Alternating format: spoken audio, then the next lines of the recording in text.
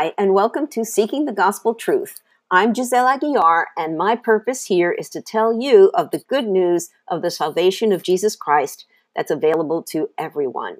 If you're new to the podcast, you can listen to my personal story in the first 3 episodes.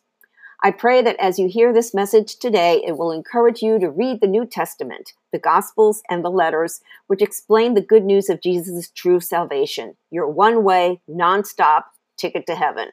The episode will begin after this short message.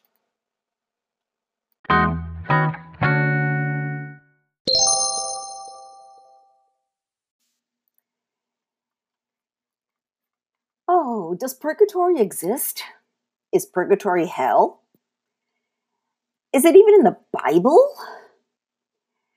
Growing up Catholic, I was led to believe that if you didn't go to confession each week, or even go to Mass on Sundays, you'd go to hell. But if you were good and you observed all the rules and rituals of the Catholic Church, then you'd go to heaven, eventually. You first needed to spend some time in purgatory. How do you get out of purgatory? You supposedly rack up grace points by going to confession, Mass, saying Our Fathers and Hail Marys, and relatives can pray and even buy you out of purgatory with indulgences. But does purgatory even exist? In one word, no. Purgatory was invented by the Catholic Church leaders in the 1400s. That's 1400 years after Jesus died for our sins. At the councils of Florence and Trent. That was the period of the Renaissance in Europe and the start of global exploration. Church building was at its height, and the church needed money to build and also fund explorations.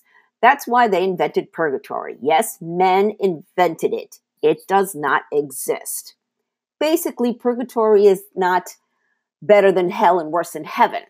The church based it all on the fact that humans are not perfect. We sin. They took advantage of that. And no matter how many good works we did, we still were not good enough to get into heaven. No one is. So when you die, you go to purgatory. The only problem is that it doesn't exist. It's not anywhere in the New Testament, which tells us clearly how to get into heaven by the grace of God and belief in Jesus Christ. When you look at it, purgatory is the biggest Ponzi scheme ever. How do you shorten your time in purgatory? Well, the church issued indulgences. Parishioners bought them to guarantee a shorter stay in purgatory. People could even purchase them for family members, even after they were dead. The problem with all this is that it's all lies fabricated by a hierarchy of powerful men who wanted to live richly and build beautiful cathedrals. There's a saying that collectors said in churches when selling indulgences: when a coin in the coffer rings, a soul from purgatory springs. Martin Luther, the great reformer, saw the whole indulgence scheme for what it was, and that started the Protestant Reformation. Luther discovered the gospel truth simply by reading the Gospels. Indulgences still exist in the form of Catholic masses for the dead. A former priest tells the story of a woman who asked him after her father's funeral, "How many masses do I have to buy to get him out of purgatory?" The priest couldn't answer her. Then he did some research and discovered the truth and eventually quit the Catholic Church. When the Pope first got on Twitter, social media, he promised if you followed him, you'd spend less time in purgatory. You don't believe me? Google it. Yes, really happened. Here's proof that purgatory doesn't exist. First of all, you won't find the word purgatory or any concept like it mentioned at all in the New Testament. What you do find is proof that if you believe that Jesus is the Christ, and he died once and for all for the forgiveness of your sins, and if you repent of your sins, you will have a one-way, non-stop ticket to heaven. You don't lay over in a place that doesn't exist. Here is the gospel truth. Jesus said just before he raised Lazarus from the dead. In John 11:25-26, he's talking to Martha. Jesus told her, I am the resurrection and the life. Anyone who believes in me will live even after dying. Everyone who lives in me and believes in me will never die. Do you believe this, Martha? Jesus said, live even after dying, not suffer in purgatory, then live. Jesus suffered on the cross for us in our place. He was our Redeemer. Then at the Last Supper, Jesus told his disciples, and this is from John 14, verses 1-3, don't let your hearts be troubled. Trust in God and trust also in me. There is more than enough room in my Father's home or house. If this were not so, would I have told you that I am going to prepare a place for you? When everything is ready, I will come and get you so that you will always be with me where I am. Now, let's review this. Jesus said, in my Father's house or home, depending on what version of the Bible you're looking at. I hate to burst your bubble, but God is not in purgatory. He is in heaven, and Jesus was resurrected to defeat sin and death, and he is preparing a place for his believers. Are you good enough to have a seat at God's table? Not without Jesus. Not convinced yet? At the cross, when Jesus was crucified, there were two criminals hanging on crosses on either side of him. And I read from Luke 23:39-43. One of the criminals hanging beside him scoffed, so you're the Messiah, are you? Prove it by saving yourself, and us too while you're at it. But the other criminal protested, don't you fear God even when you have been sentenced to die? We deserve to die for our crimes, but this man hasn't done anything wrong.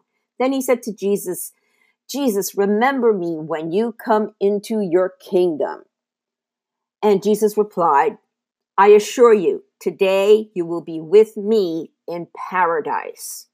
Notice Jesus didn't say, but first, since you were a criminal, you have to spend some time in purgatory and your family can buy your way into heaven. Are you starting to see the light? Are you starting to see the truth? The Roman Catholic Church is wrong. When it comes to salvation, the Catholic Church is just plain wrong.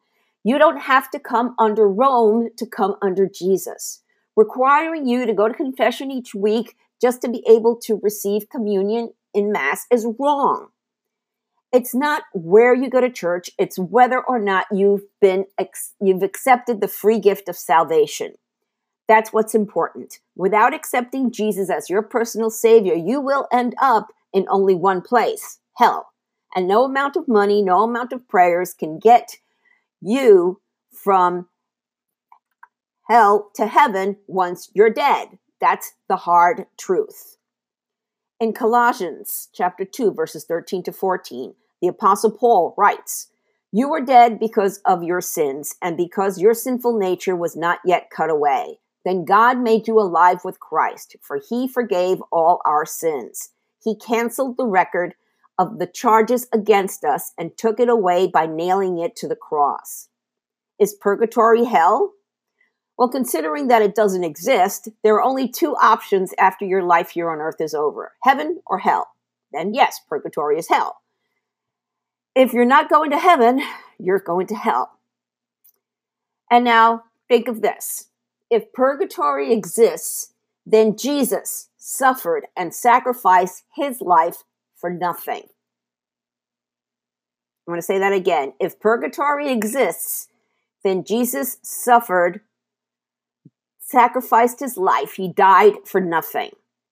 If you want the assurance of a one-way, non-stop ticket to heaven, and that you won't be left behind when Jesus comes back to get us believers, this is what you have to do. Believe that Jesus died for your sins, that he is your Savior. Repent of your sins. Stop sinning. Don't sin just because you can go on Saturday to confession and you be absolved of your sin. No, you're not. Then you need to be baptized. Okay, and I'm going to talk about baptism in another one coming up very soon. Receive the Holy Spirit. Okay, the Holy Spirit is another big difference that the Catholic Church really doesn't teach. So what do you have to do? Pray this prayer humbly and wholeheartedly. Dear Lord Jesus, I know I am a sinner. I believe you died for my sins. Please forgive me. Right now, I turn from my sins and open the door of my heart and life to you. I confess you as my personal Lord and Savior, and I will follow you for the rest of my life. Thank you for saving me. In Jesus' name, amen. Now, Jesus said in Revelation chapter 3, verse 20, "Look, I stand at the door and knock. If you hear my voice and open the door, I will come in and we will share a meal together as friends." Now, he's knocking at the door.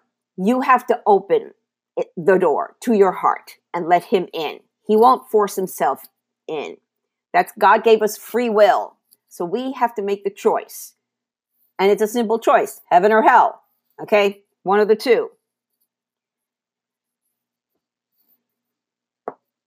That's a no-brainer, people. It's a no-brainer. Believe in Jesus. Accept his salvation. And you will live. Soli Deo Gloria. To God alone be the glory.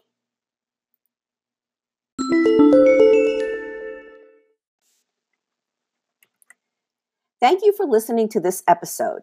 Jesus said in Revelation 3, verses 20 through 22, "Look, I stand at the door and knock. If you hear my voice and open the door, I will come in and we will share a meal together as friends. Those who are victorious will sit with me on my throne, just as I was victorious and sat with my Father on his throne. Anyone with ears to hear must listen to the Spirit and understand what he is saying to the churches." Jesus is knocking. It's up to you to open the door. If you have any comments or questions, feel free to reach out to me via my website or social media. The links are in the show website. Make sure you download my favorite free Bible study apps, YouVersion Bible app, and Through the Word.